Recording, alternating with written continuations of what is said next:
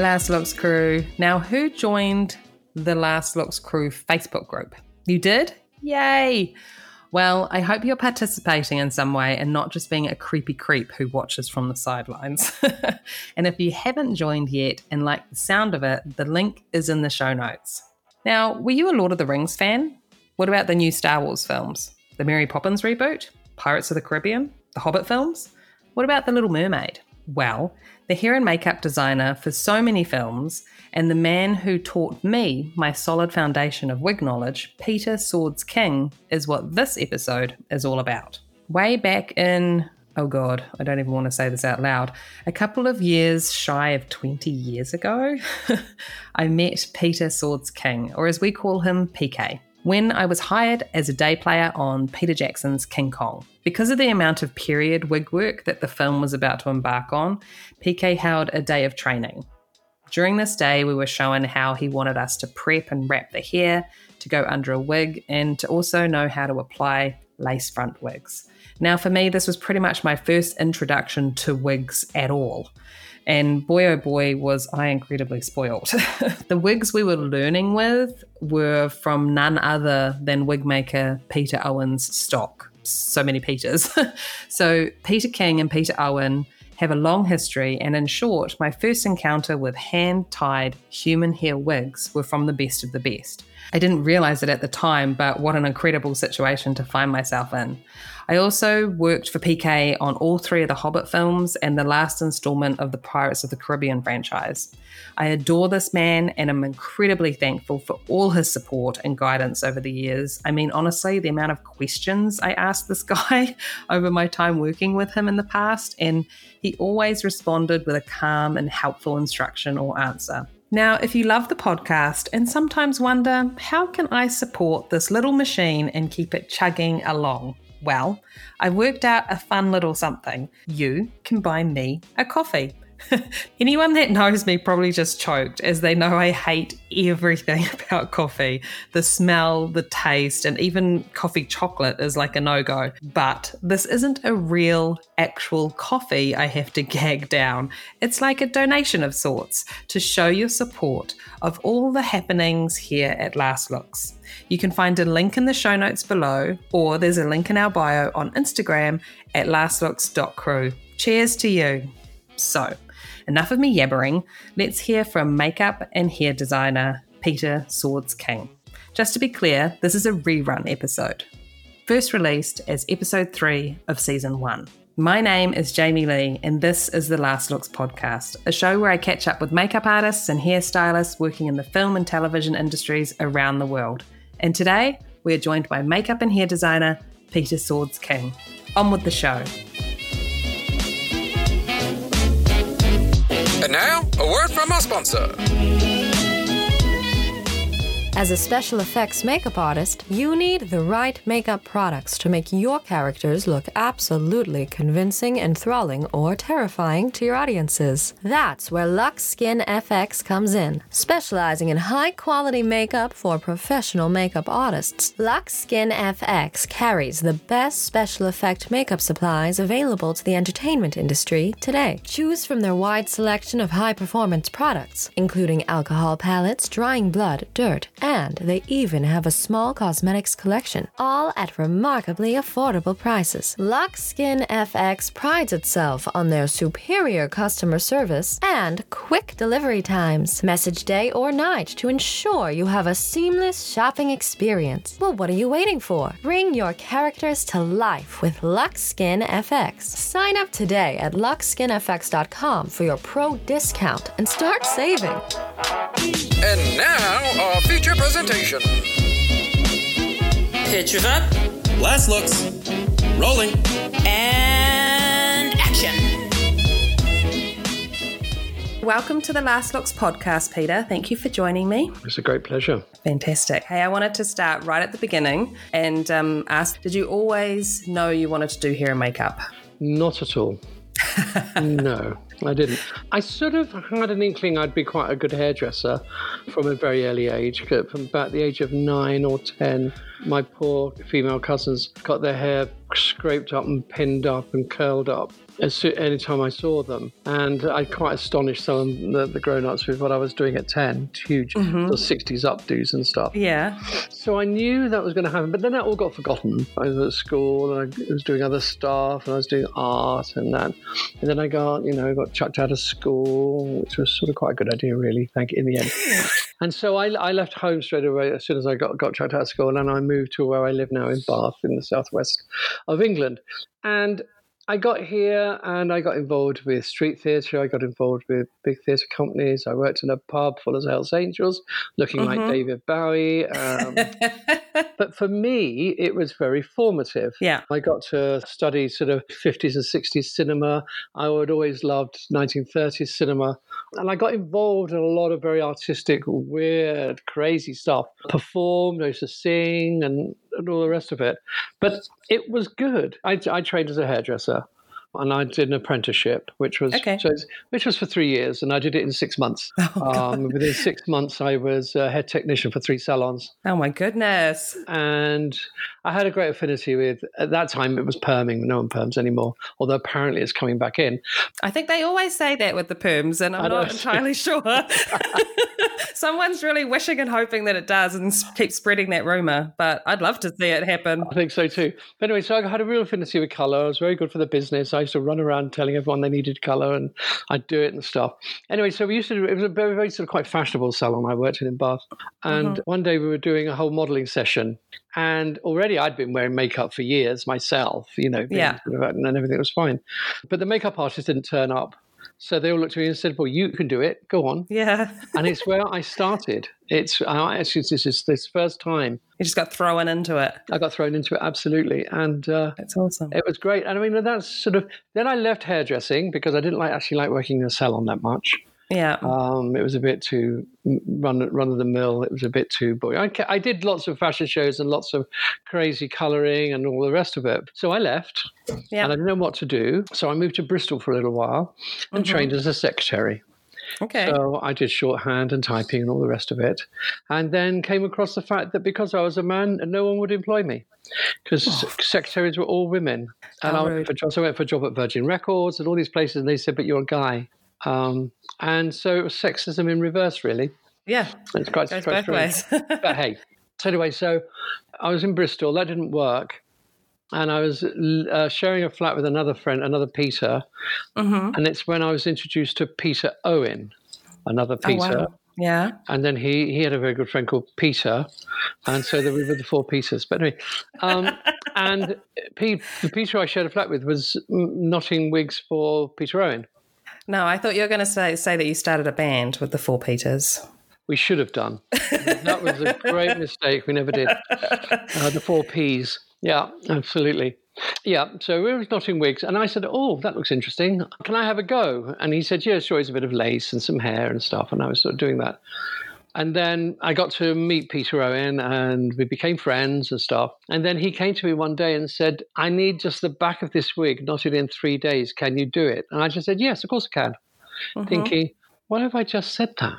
What am I doing? I've only just started learning to knot. Anyway, I stayed up probably the whole 3 days and 3 nights, but I got it done. Nice. And he was obviously very impressed. Peter Owen was very impressed.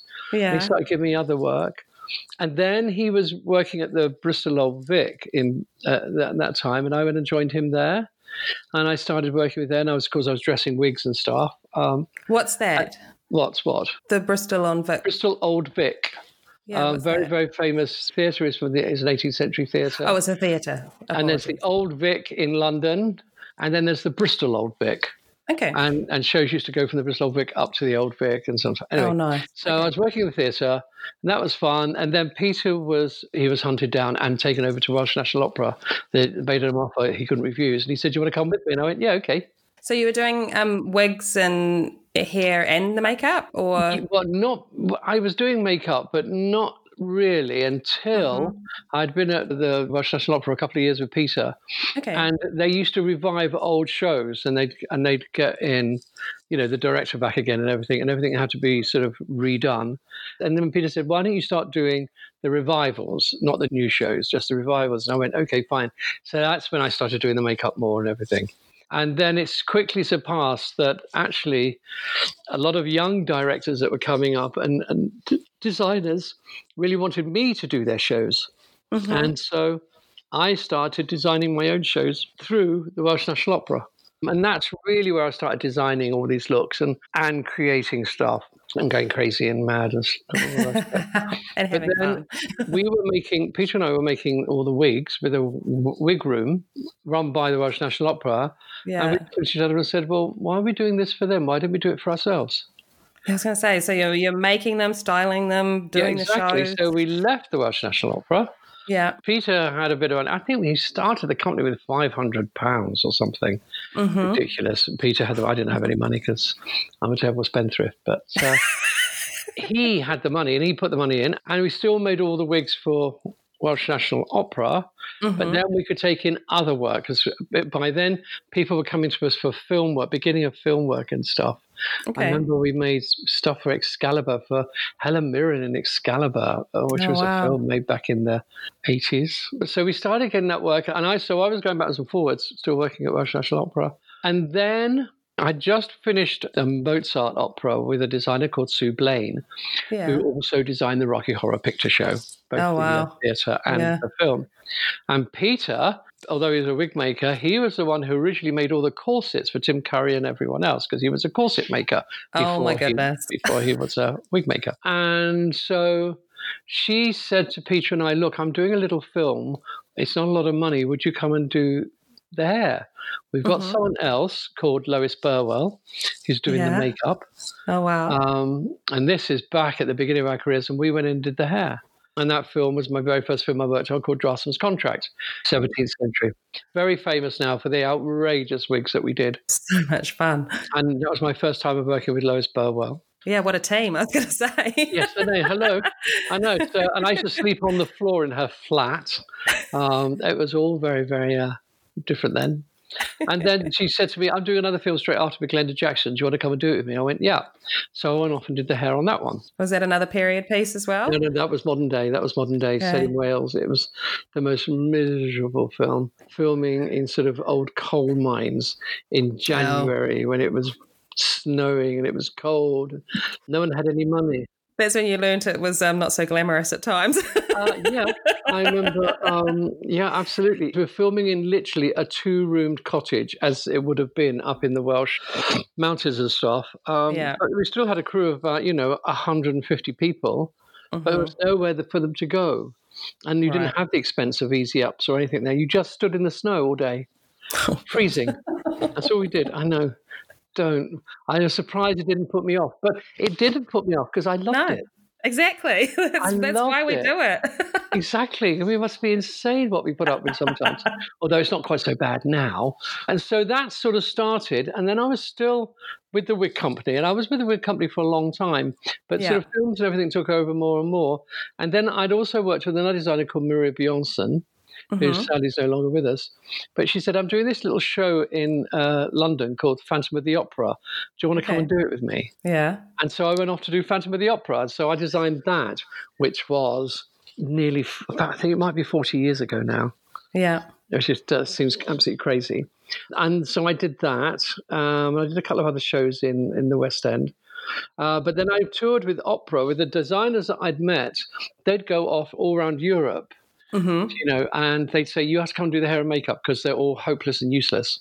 And it's terrible. Oh God, I'm going to get so hated for this. Anyway, but it was, the Germans were very, it's fine. I used to go into the houses and everyone was in white overalls. And it was more like working in a laboratory rather than doing makeup.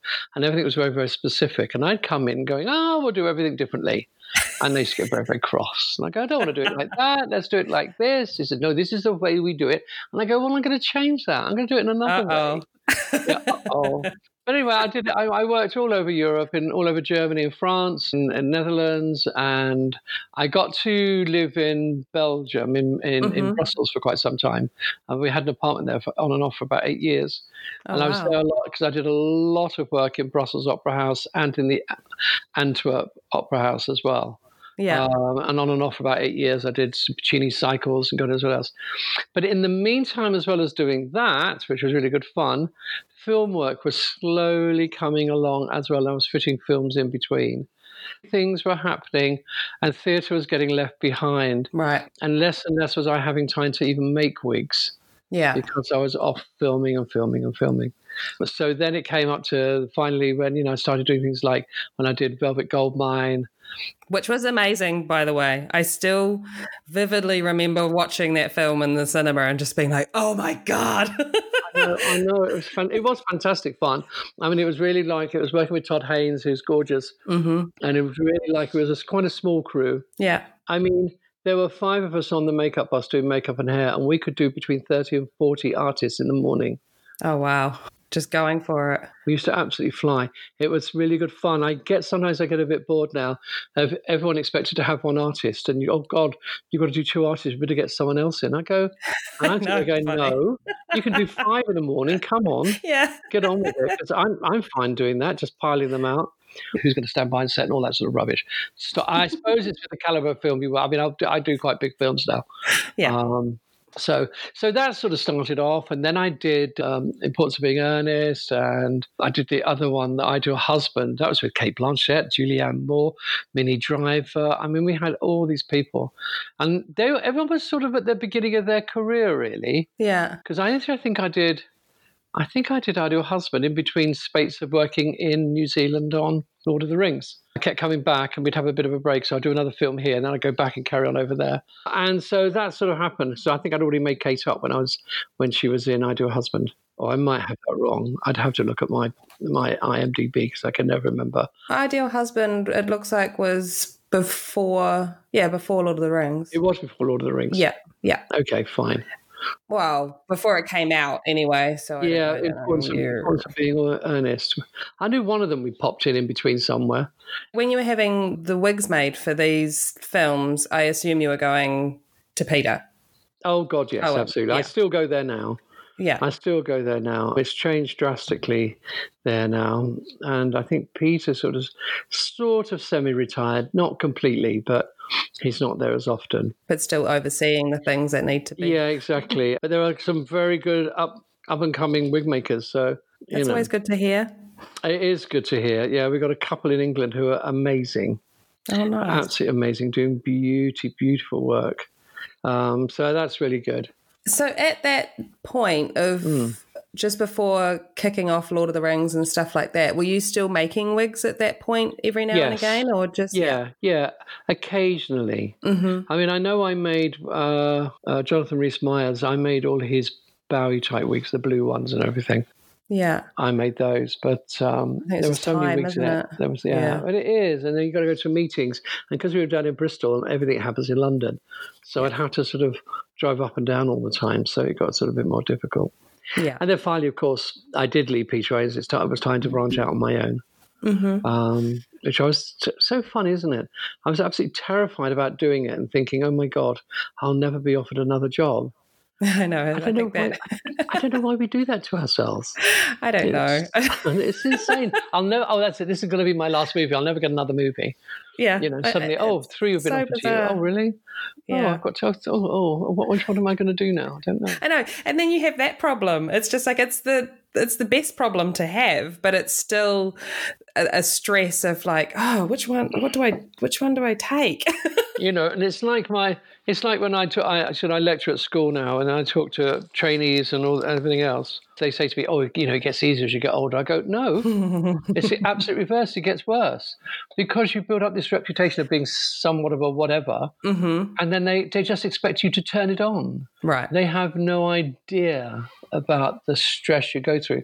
So I'm always saying to people, to a certain extent, look at your career, but you just got to take the film that's going to be the most fun. Yeah. You really have got to. And if that means not taking on the most adventurous one, then, hey, we all do adventurous stuff. Sometimes it's nice to sit back and go, do you know what? This is going to be a lot simpler. Not going to be easy. Nothing's ever easy. But this is going to be a lot simpler. And I think that's the way to do it.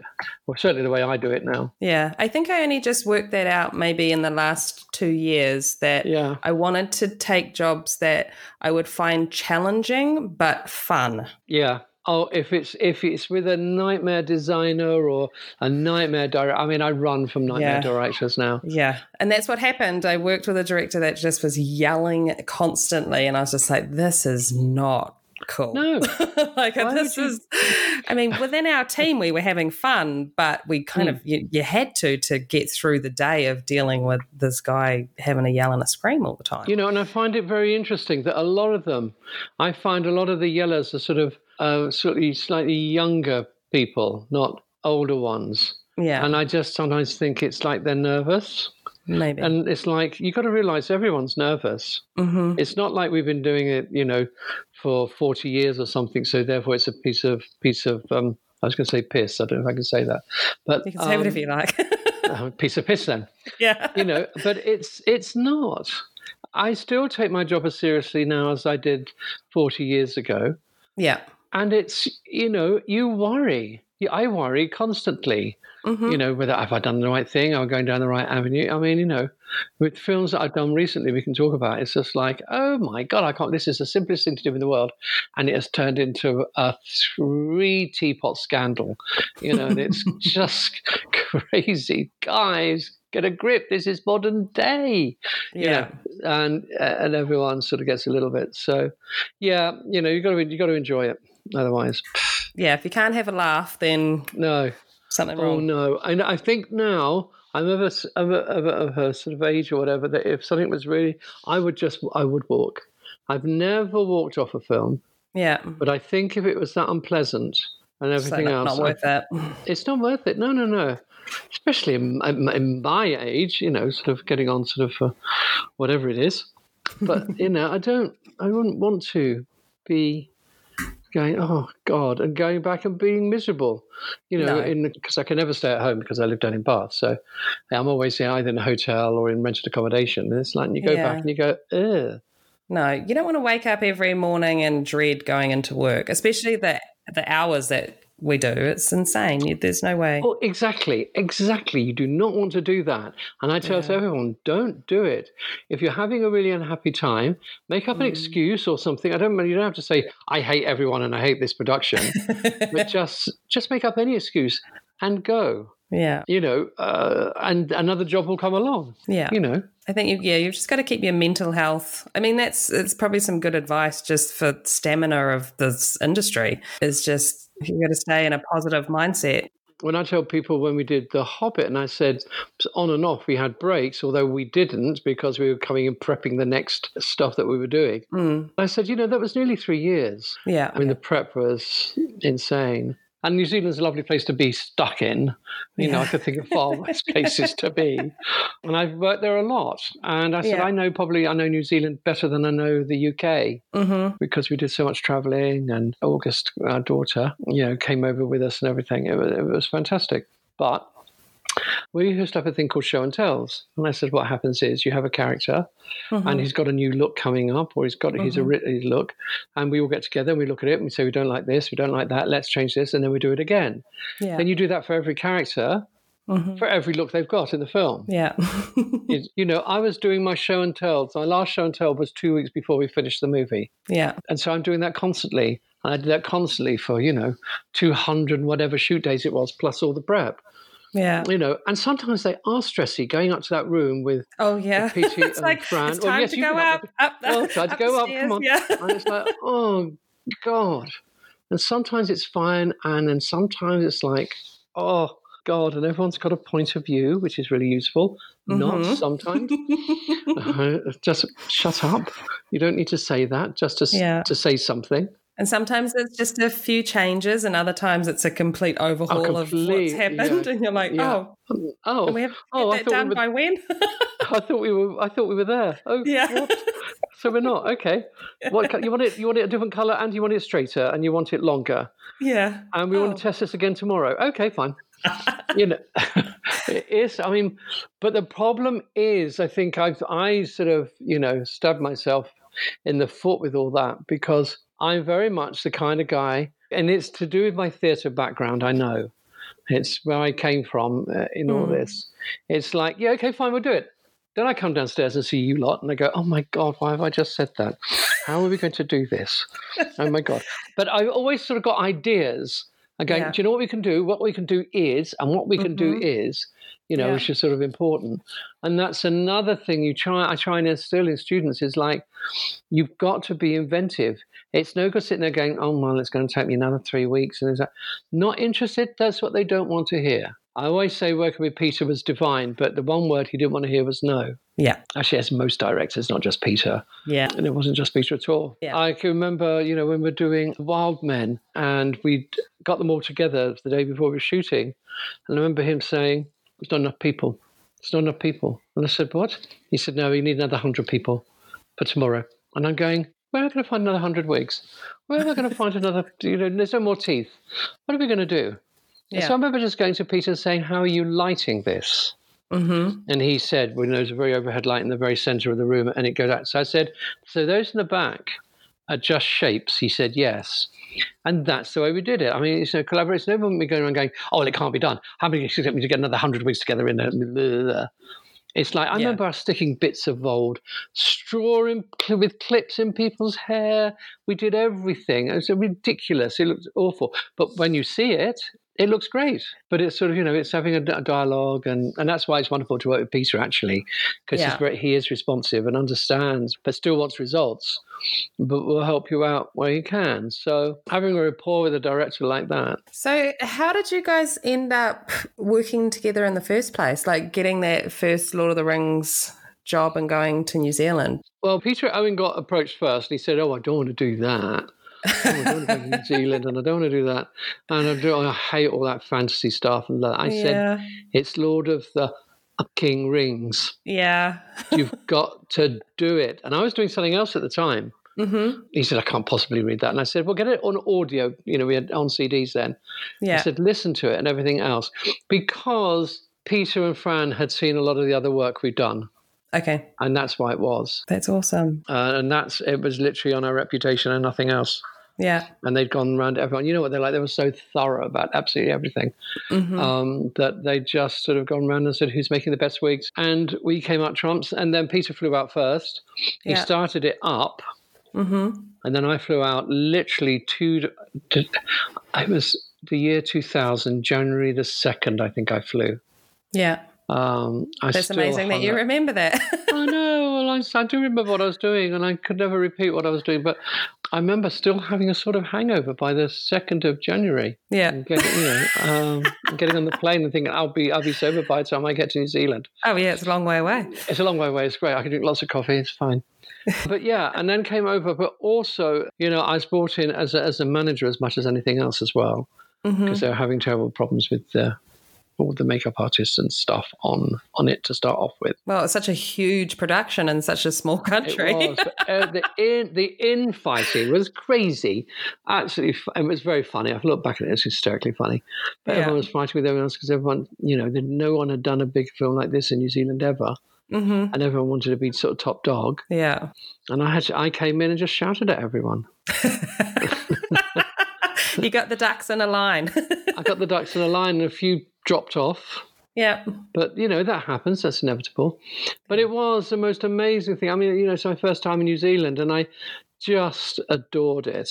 But it was a great time. Absolutely. I mean, hard work and a challenge, I'm sure. Oh, God, yeah. But I can remember saying to you, can you put together this jewellery for a beard and make it work? Oh, Lord. Do you remember? Yes, of course I remember.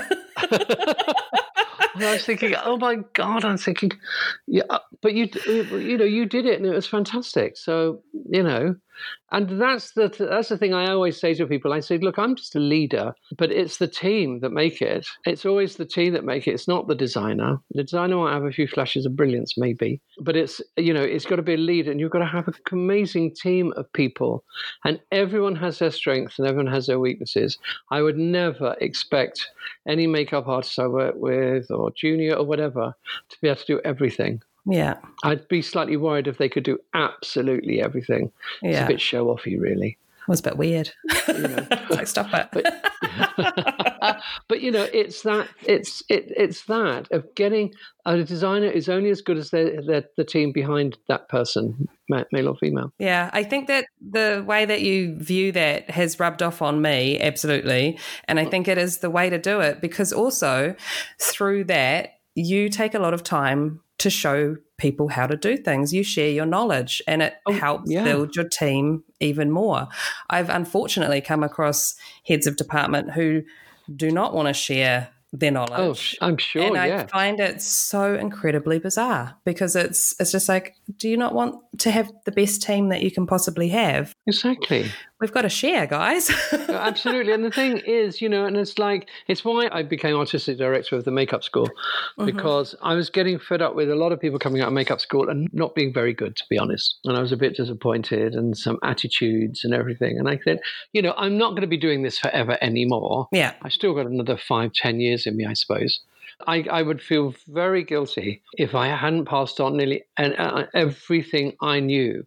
Whether people use it or not, it's up to them. I think, But Absolutely. just to say, this is what I do, and I do it because, and that's the other thing. People say, why do you do it this way? And I've always got a reason why I do it. I don't just say, because that's the way I do it. Yeah. Especially working with wigs and stuff, how they're made and how they're knotted and what directions. And I know. because I was a wig maker as well. Yeah. So I do understand it all.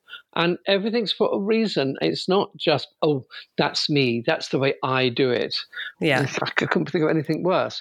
But, give people reasons. They do understand. They don't have to do it that way. They might say, oh, no, I'm not going to do it that way anyway. I've seen someone else do it another way, and I think it's much better. Yeah. Absolutely fine. It's not a problem. But it's to impart knowledge. You've got to let everyone know everything and then let them do with it what they will. Yeah. I mean, I am forever thankful at the time I got to spend with you in that hair and makeup room with no windows in New Zealand. Because the prison, yes. Yeah, the prison, the soulless room that had no windows. But I'd done like a few TV shows, and it was King Kong that was the first film that I had come to help on. Right. And I was an additional, came in, didn't know, I thought I knew some stuff, but nope. I had never put on a wig, not even a cheap $50 wig. I'd never done that. I'd been doing hair since I left high school, but to have you get that group of us, show us how to prep the hair, to put the wig on, put wigs on each other, see what it feels like, learn how to glue it down. And then we spent, I think it was 2 or 3 weeks just sitting around that table. We would get a block, we would get a wig out of a box, because there was hundreds of wigs in boxes, pull out these beautiful hand-tied lace front wigs, pad the block out, block it beautifully, wash it, finger wave it, set it. And the beauty of all of that was that you were in the next room, and anytime I had a question about how to do something, you were just like, yes, darling? It's like, how can I help? And then you would just, so gently show me how to do it. And I would walk away going, okay, cool, I got this, and just keep on going. And it was just incredible. Yes, but you see, it's interesting you say that, and thank you, because that's a great compliment. But it's like, why wouldn't you do that for someone? That's what I don't get when people are like, what do you mean you can't finger wave? What do you mean? Oh, you're hopeless, you're useless. It's all that sort of attitude. Yeah. I think it's just some deep insecurity in there, maybe. I don't know. Well, yeah, maybe. But I could say I'm insecure. Yes, I'm sort of insecure, but I'm not afraid to admit it. That's, right. I think, the thing. I'm not frightened of going, oh, God, I can't do this. Then, of course, you can, but... Yeah. But no, exactly. There's a lot of mysticism around stuff. Well, actually, it's not mysterious at all. It's really quite simple.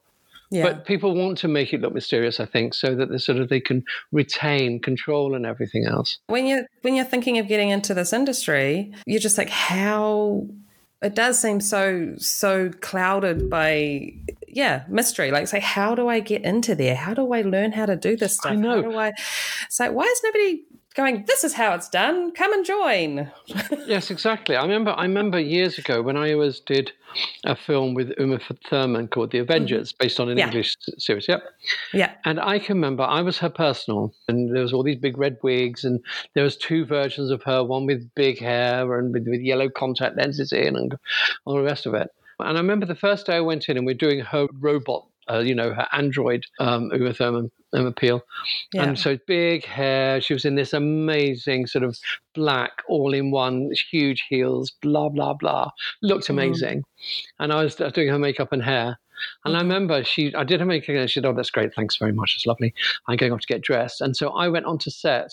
And I went onto a set on a big movie, good 350 people all around. Never worked on a big movie in my life. And I walked on set and I didn't know one person. Not one. The only person I knew on the film was Uma Thurman. Yeah. That was it. And I remember going, oh my God, what am I doing here? Oh God, this is so scary.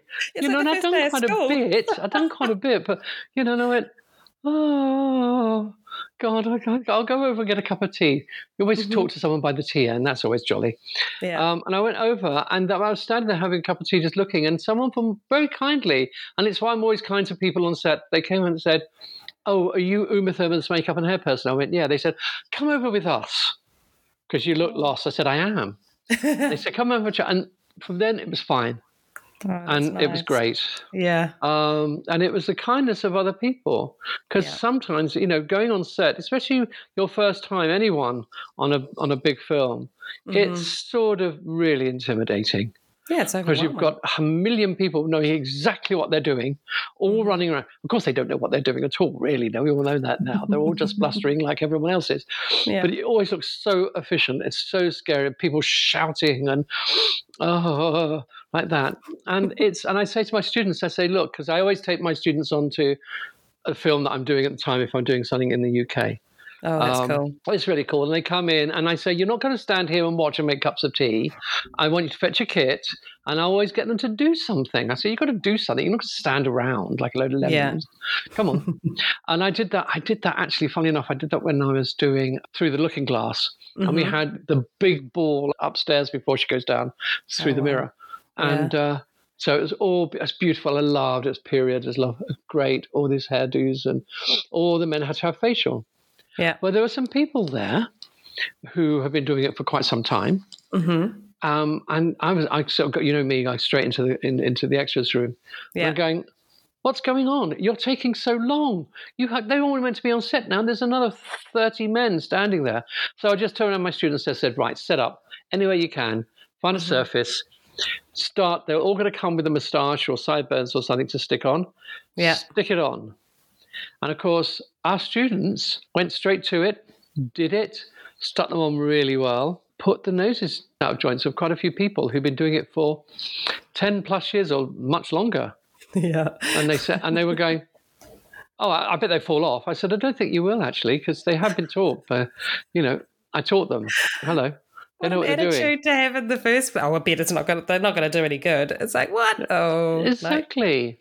No. It's just like the notice went out because they took too far too long. Stop faffing. They're in deep background somewhere. What are you doing? I mean, that's the other thing I get cross about. When you're working with Peter Jackson, it's different. Everyone has to be ready for close up because you never know where he's going to put the camera. Yeah. And of course, they did a really good job and it was great.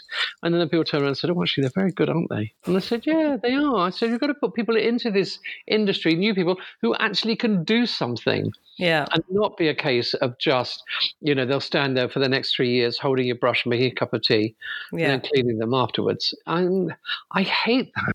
I think I would have been in there, like my attitude would have been like, ooh, fresh blood. Who's good? Let me watch. Yeah, who's good? Look up. Yeah, look up people. And they do. And you certainly know, because I know we have, I think our success rate of working in the film industry or working in theatre or whatever is 85% from the school. That's awesome. Who've gone on to actually have careers. They've all got careers, which is absolutely brilliant. I think you giving them that experience of actually seeing what is possible and what they can work towards, like being on a set like that is probably so inspiring that it gets their butt into gear, doesn't it? Because if you haven't been on there and seen it, you can't quite get that vision in your mind of what you want. Well, I mean, that's it. I mean, it is a case of, in a kind way, but throwing them in the deep end, because you're either going to sink or swim. Yeah. Most people do swim. Occasionally a couple sink. It's inevitable and it's a shame. And I find that a lot of the time it's not the capability of their artistry that's a problem. It's their psychology of being able to actually get on with people. Yeah. I mean, because this is the other thing I do lecture very heavily about. I said, look, you've got to get on with people. You've got to be able to mix in and have a laugh, because if you can't, forget it. Yeah. You need to work on your own on very small projects where you have total control. Yeah. But if you're going to work on a film, you're not going to like every single person you end up with, but, more often than not, you've got to get on with all these people and you've got to have a good time. Yeah. So you've got to have a personality that is outgoing and, and that. That's why I say, look, when you're at the college or before, you've got to go and get at least a Saturday job. Yeah. You've got to be out there and be able to work with the general public, because that's sort of who you're dealing with to a certain extent. Especially if you're working in the crowd room and stuff, you're working with the general public. Yeah. And this is where you forge your social skills of how to deal with people, how to deal with people who are difficult, how to deal with people who want to chat too much. You want to shut them up because you can't get on with the work. And so this is where you learn. I mean, this is the whole point. I said, well, you come to the makeup school for 16 weeks and you come out of that ready to start learning about makeup and hair. Yeah. You're not coming out going, oh, I'm going to make up Nicole Kidman tomorrow. No, it's like a launch pad, isn't it? And I think if you haven't had, for someone like myself or anyone that's worked in a salon, that's where you gain that experience of dealing with the general public and, that having a clientele and the next person in your chair, next person in your chair, next person in your chair, and kind of having that conversation but being able to work and talk at the same time and get it done and on to the next. Absolutely. I mean, I'm still guilty of chatting far too much. We all have our moments. I'm terrible, but I am aware. I am, but you see, at the same time, I work much quicker than most people. Mm-hmm. There was a certain person I was doing on a certain film, and I can't say, but they would worked on a film before that, and it was it took nearly just 3 hours to do her hair and makeup. And I did her hair and makeup myself because before it was 2 separate departments. Yeah. And I was doing the whole thing. And it used to take me 40 to 45 minutes to do the whole thing. It's crazy. I mean, she could come in nearly 2 hours later. Her call was nearly 2 hours later than before. Oh, my goodness. She'd come in, sit down, I whacked her. She used to fall asleep, so it was great. I could do all her makeup while she was asleep. Yeah. And I had to just wake her up to do her hair because her pieces had to go on. Then I airbrushed and God knows her hair and everything. So that's the thing I really love doing now. I've really got big into airbrushing hair. Yeah. I love it. I love it. In what way have you been doing that?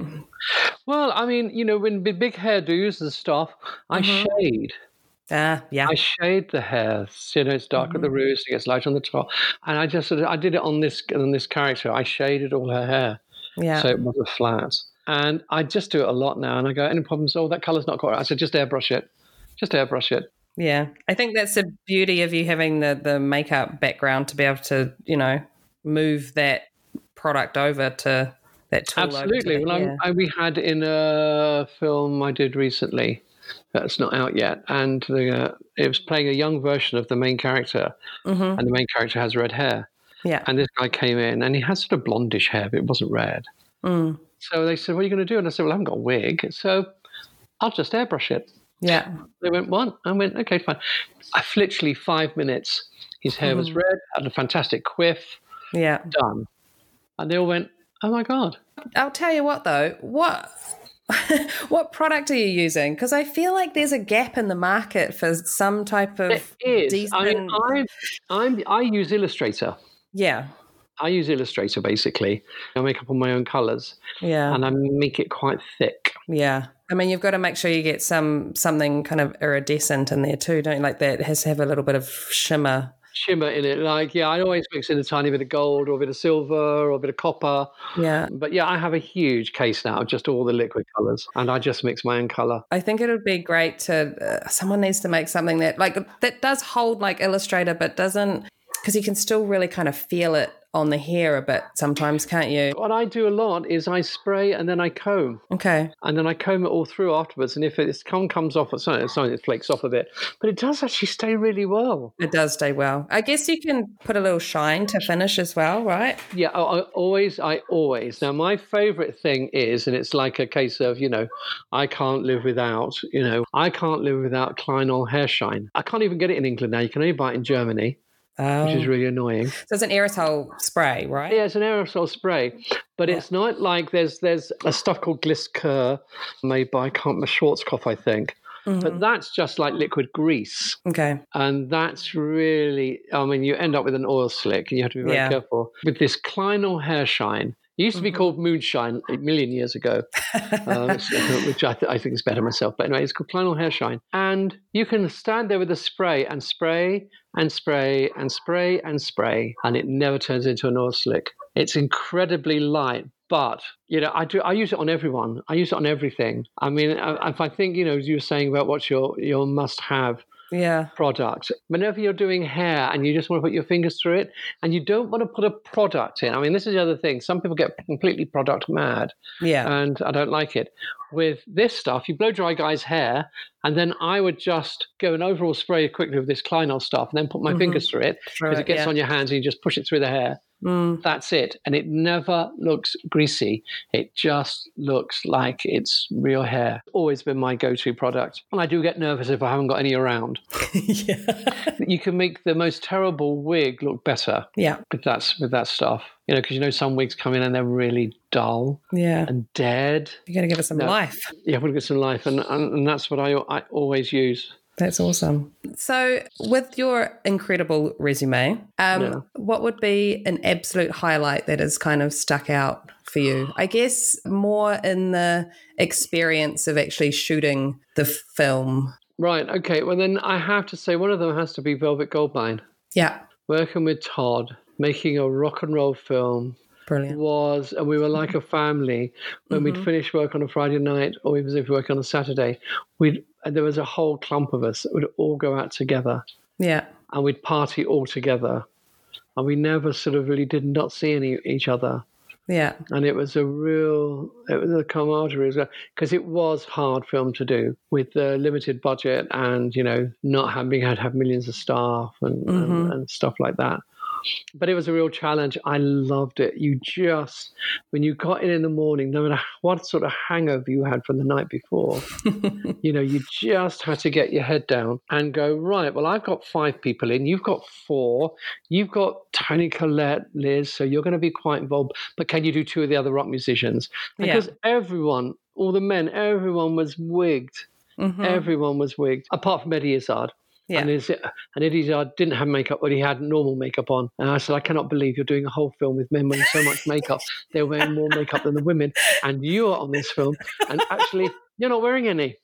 Bizarre. And he said, I know. He said, it's so ridiculous. It's so backwards.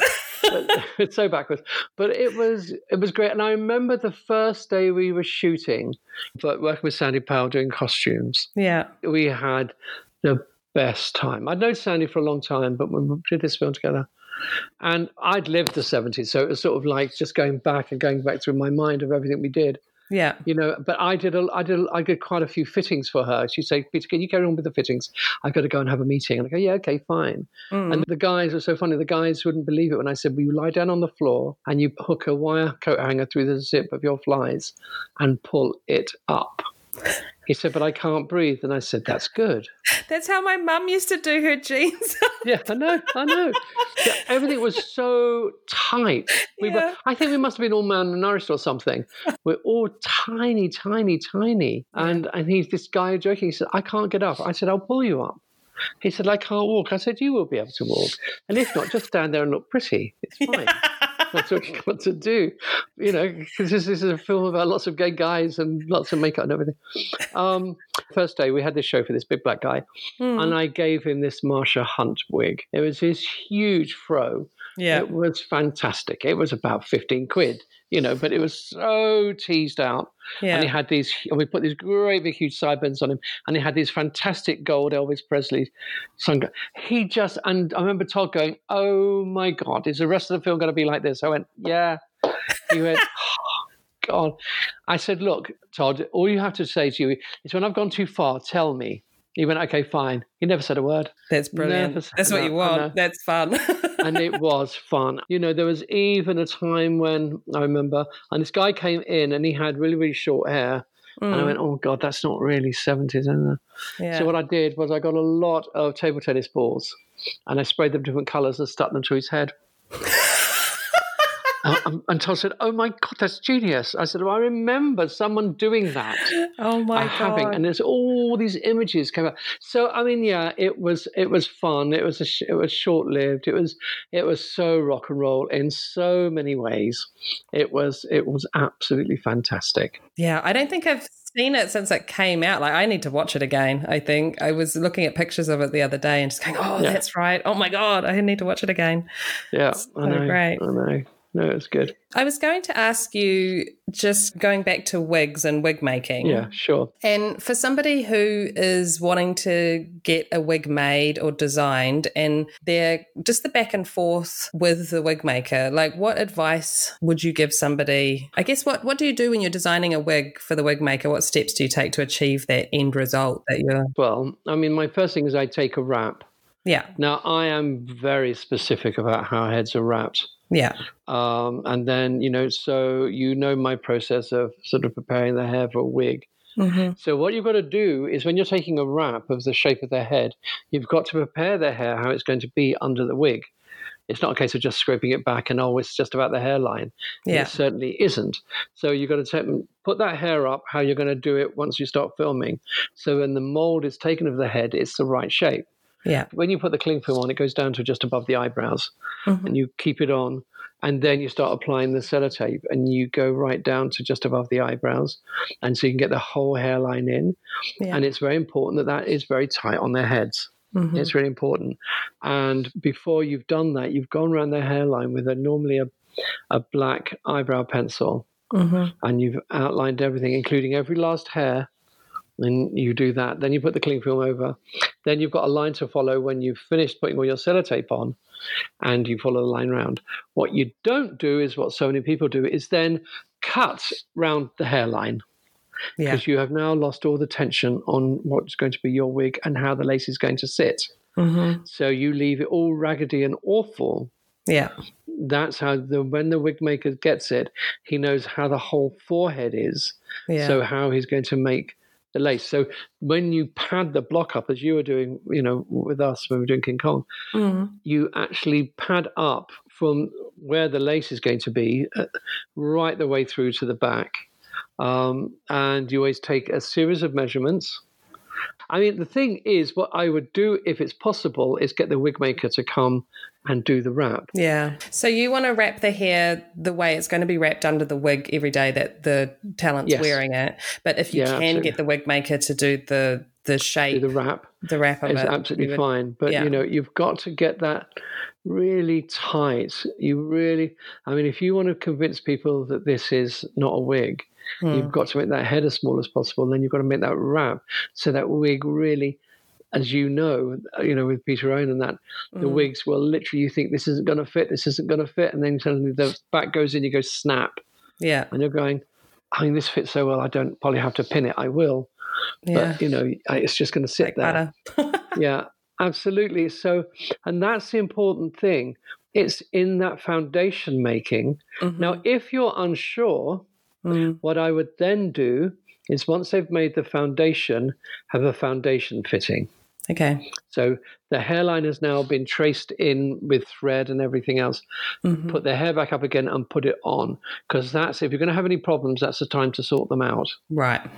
If you've made it too short at the back or too long at the back or whatever, you should have a foundation fitting. And then once you've approved that, then they could go ahead and start making the wig itself. Yeah. And then there's a bit of back and forth with hair color, texture, direction, all that type of thing. See, I do that all in one go. Yeah. I go through everything. I say I want a natural crown, natural swirly crown. I want an omni top, which is the whole top is knotted, cross-knotted, the whole thing. So you can put a parting anywhere you like. Yeah. So you don't have to say the parting's going to be here. And then the actress says, oh, no, can I have it half an inch further up? And you go, no, you can't because it's been knotted with that parting there. Yeah. And you're a nightmare. So you always try and leave yourself open as much as you can. Yeah. So sort of what we call an omni top is that sometimes I say no, just straight off the face because I know it's going to go into a bun or ponytail or whatever. Yeah. And then I would do that. So know what you're going to finish up like. Have a vague idea. That so that's why you've done a design and it's been approved by the director and the actor or actress and stuff. So you can change it, of course, but you know what your fundamental look is going to be. Yeah. And do it like that. And then you've got to get it back in enough time that you can style it. You can have a fitting. If they need to change the color, you can change the color before you go into doing a makeup test. I've got a junior working with me now who worked in a salon for 10 years. Yeah. So any colouring, I say, whack it through, fine highlights through the front. Oh, can we do that? But then, of course, the other thing is I'm always dipping. You know, my dipping thing with fabric dyes. Yes. Not with hair dyes. Yeah. I have one makeup designer who I used to work with. That's all he does now. He dips. Yeah. I mean, I taught him how to do that. That's very cool. And it's so quick. I mean, I was working on Venom 2 and with Woody Harrelson. Okay. And he said, I'm not sure about the color. Can you make it a bit brighter? And I went, yeah, fine. He said, how many days? I said, oh, no, give me half an hour. I'll block it up. I'll dye it, and then you can come back and have a look at it. He went, what? What do you mean half an hour? And I said, no. And the actual dyeing takes me 3 or 4 minutes. Yeah. You know, and... Get the pot on the stove. Get the pot on the stove. Here we go. Boiling. Oh, that smell of vinegar. I can't bear it. I know. But the thing is also, if you use hair dyes, unless you're really sure what you're doing, you really can't change it unless you're going to start using Epsom and strip it all out and start all over again. Yeah. And by this time, you end up with sort of chewing gum hair. Yeah. With my thing, I just put it in pre-dye, take the colour out I put in, and put another colour in. I can do that again in sort of 4 or 5 minutes. Yeah, easy. But that's my history of wig making, because that's how we dye all the hair. We never use, obviously, hair dye. And I mean, you've got your colour recipes down and you've been doing it for... I mean, I've been doing it since forever, and I just look at something and go, oh, needs a bit of jade green, needs a bit of purple, a slight touch of this, and put a bit of yellow in there and like that. And people look at me and go, this is alchemy. And I said, well, it is to a certain extent, because there's all these strange colours in this pot. Yeah. Trying to make another colour. You were the first person that showed me how to boil hair as well, to curl it. Oh yeah, I know, pre-curl. Yeah. I mean, a lot of people do it now. A lot of people do pre-curl, which is really good. I mean, it's great. I mean, it's the only way to do really good afro hair if you're not going to buy it. Yeah. But if you've got some straight dark hair, it's the only way you can do it. I mean, you have to twist and wind at the same time on orange sticks. On teeny tinies, but it works. And I mean, what I love is, I remember we were doing a wig for Nutty Professor. Yeah. And for his afros. And because we straighten all the hair before we start knotting with it, it's much easier, obviously. Mm-hmm. So it's all straight hair. So it looks like when you finish the wig, it's great because you've got this lovely straight wig that's quite long. And as soon as you dip it in water, the whole thing goes, why? And you've got this tiny little afro on your hand. It's awesome. So cool. Because once you've boiled it, that's it. Yeah. It's done. In there. That's so amazing. Yeah, I mean, it's like all facial now. You know, I don't have any facial made unless it's pre-curled. Yeah. Because a lot of the time, I don't tongue anymore. No. I do it with water and set it and just let all the curl do itself and maybe tidy up a few edges. Mm-hmm. But, it looks more natural than something that's been tongued to death and looks like something out of a Greek tragedy. And you're thinking, this doesn't look very natural to me.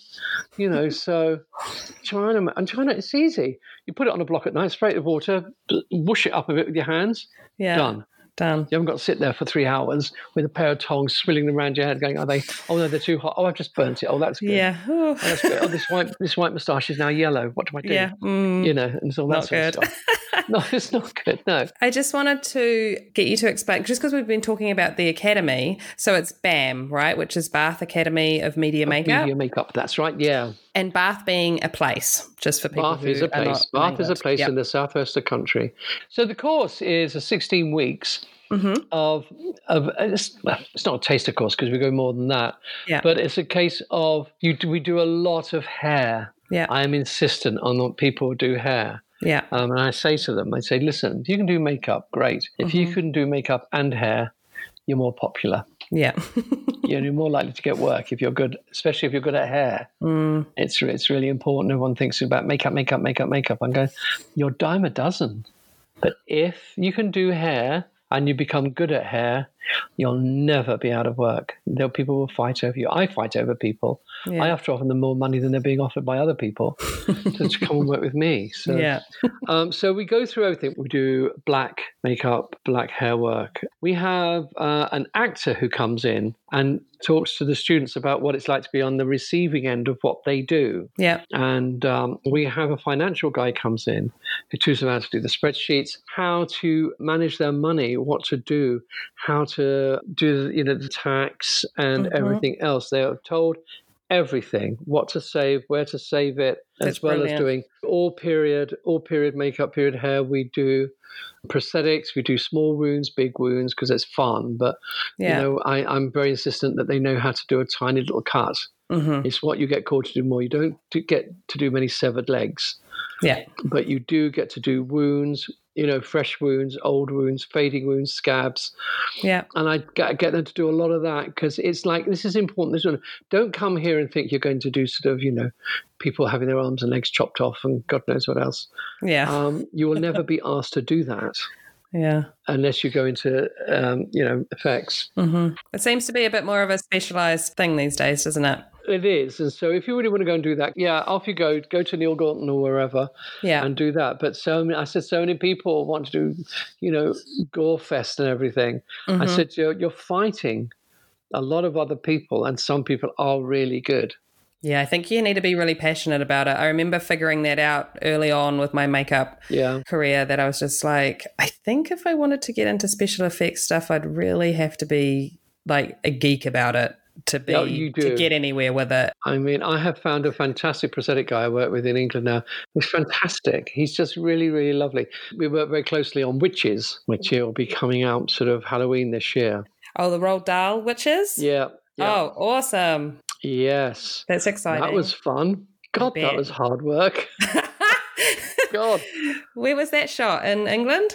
In England, over at Warner Brothers. Yeah, we started at 3:30 in the morning in the crowd room. Wow. We started at 5 o'clock on the main bus. Yeah. And for particular looks, we did just under 4 weeks of doing that every day. Oh, my God.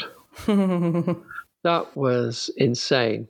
You would have had it down, though. It was a great challenge, and I think we worked out some really good stuff. It was fantastic. That's awesome. And who I worked with, Christian, he was just genius and really relaxed. That's nice. And not taking himself seriously. Yeah. Which is refreshing. Because, you've still got a person, I mean, you might be fantastic at what you're doing, but there's still a person underneath it you're putting it on. Yeah. So that was really good. I mean, remember I did Venom 2. That's yet to come out. Obviously, I'd only just finished that before I started Little Mermaid. Oh, The Little Mermaid? I know. Well, I'm now waiting to go back and carry on with. Yeah. We were down to last 2 weeks of prep and all this happened.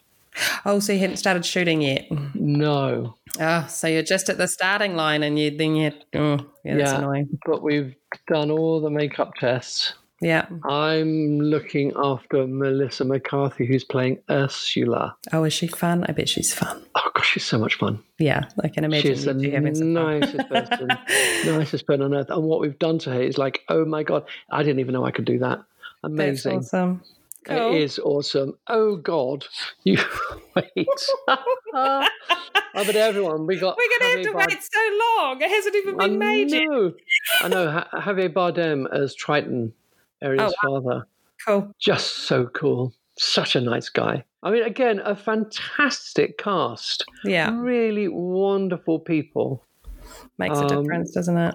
It makes it so much more pleasurable to go to work. Can I just say, there's all the mermaid sisters and everything else. You've never seen so much Pat McGrath makeup in your life being used on this. There's your teaser, people. Yes, exactly. Oh, my God, her iridescent colours. And, I mean, just amazing. Oh, that's very cool. Rihanna sent us loads of her makeup too, which is fantastic. Oh, nice. All her body sheens and stuff, and we're using everything. We're throwing the whole kitchen sink at this one. That's so much fun. But I think you'll like Witches. Oh, I'm sure. It's good. It's great fun to do. It's really good fun to do. That's awesome. Hey, I wanted to ask, Peter, who would you like to hear interviewed on the podcast? Who would I like to hear? Oh, my God. I tell you who I really like. Have you got Donald Moat? I know Donald. I worked with him on Blade Runner. So, yeah. Oh, right. I mean, he's lovely because he's such a kind man. Awesome. I worked with him on Spider-Man Far From Home because he was looking after Jake Gyllenhaal. I like Vivian Baker a lot. Yeah, I worked with her on Bombshell. She's lovely as well, yeah. Yeah, oh, you did Bombshell, did you? I love that movie. That's good. I love that movie. It was absolutely brilliant. And some of these people have amazing stories of what they got up to, what the business used to be like and how it's changed. Yeah. How do you feel like it's changed? Oh, I mean, it's changed immensely. Everyone's become very proper. Right. When I started this, I mean, money obviously wasn't big then. It was all it was really like working theatre, a case of everyone just mucking in and getting a film done. Yeah.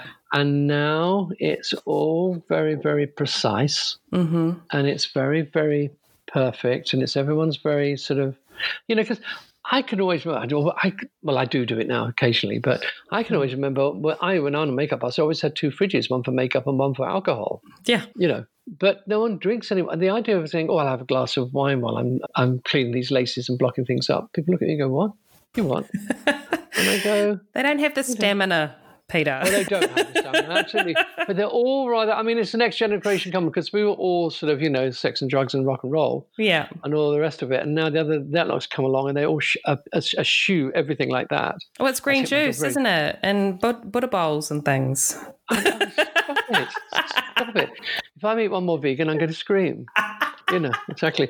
Have you found, because England is, because you do both hair and makeup. Are you finding that is separating more, or is it still quite a combined situation? Everyone does it here, apart from a very few people. Yeah, who separate it. I would be sad to hear if it was starting to. No.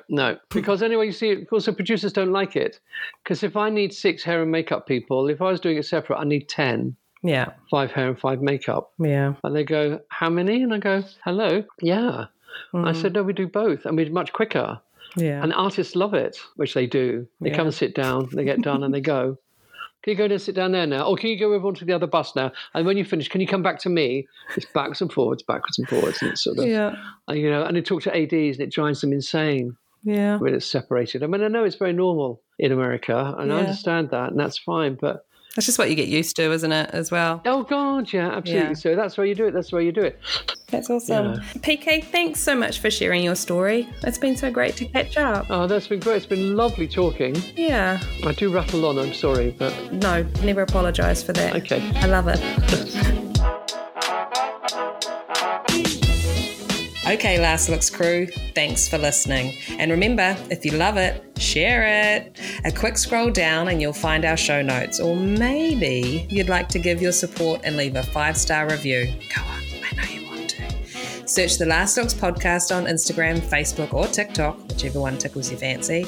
And a massive shout out to the husband, Brett Stanley. Without his patience and tech support, this whole podcast situation simply does not happen. And cheers to Liliana Rose for her fabulous voice acting talents. Okay, Last Looks crew, that's a wrap for me. I don't need to be told twice to get out of here, so bye. I'll catch you on the flip side. That's a wrap, people.